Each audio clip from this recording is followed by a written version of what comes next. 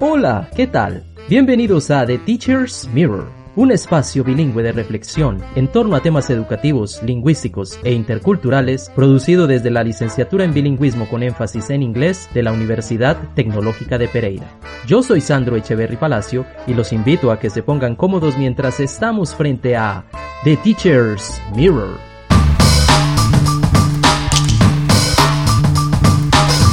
Bienvenidos. Welcome.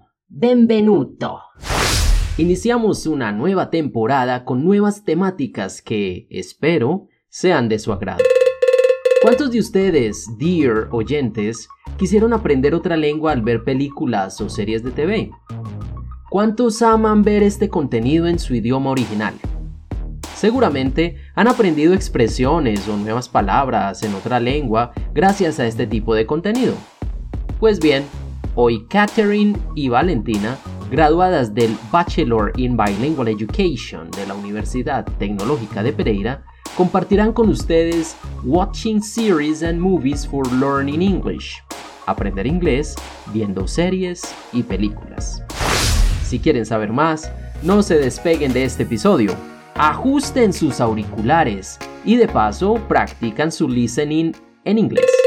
Let's play it on! Today in our program, we're going to have a very interesting discussion about the importance of watching movies and series for learning or improving English skills. ¡Qué interesante! Today with me, I have Catherine Salazar, who is going to help me discuss this topic and give her opinion. Catherine, hello. Thank you for being here and give us some of the benefits of using movies and series for learning English. Hello, Valentina. Okay, I consider that some of the benefits of learning a language through series and movies are the easy way in which we can learn authentic language instead of textbook language. It also helps to familiarize oneself with the pronunciation and grammar of the target language, and it provides real dialogue with real-life language use that is completely different from what we can find in textbooks. So that is very interesting. I also find very curious how it helps us to reinforce that sociolinguistic skill. For example, we learn a lot of slang and different idioms through the series. It also helps us with, for example, accents. Por ejemplo, podemos aprender la diferencia entre un acento británico y un australiano y un americano, y cómo incluso dentro de un idioma hay diferentes subidiomas. Por ejemplo, el acento de Brooklyn, el acento de Jersey, el acento sureño, el acento Midwestern, todo eso. Tiene mucho sentido. So it helps us, I think, when we watch movies and series, that we find language in context. So we find a lot of words with background, with a nuance. So those high context words are actually a lot easier to understand in these types of formats because we can more easily understand what is going on and infer what those words mean. Thus, it really helps us to expand the vocabulary a lot. I agree with you, Valentina. It is an immersive language experience because watching movies and series help us to interpret daily context and situation, giving us the opportunity to familiarize ourselves with common expressions and lexicon. It is important because we can use this strategy with our students in order to help them to acquire meaningful vocabulary.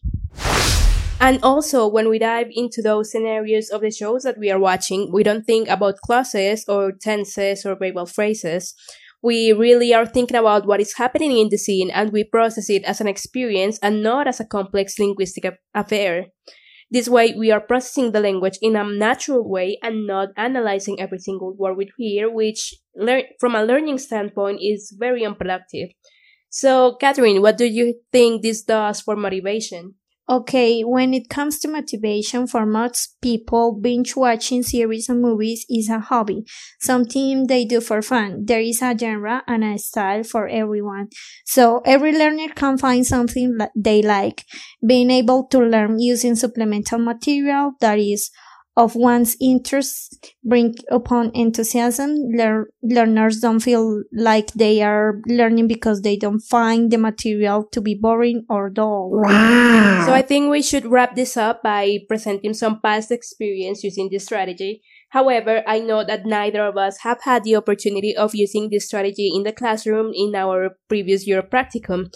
However, I think we could share our personal experience with this Personally, I know that I learned English using this strategy when I was a teenager, watching movies with subtitles in English, then in Spanish, and then without subtitles.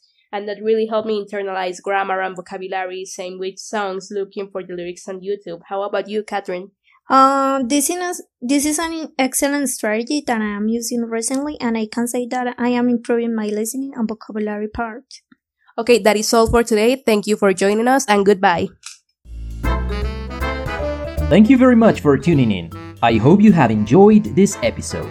Don't forget to subscribe, comment, download, and share our episodes.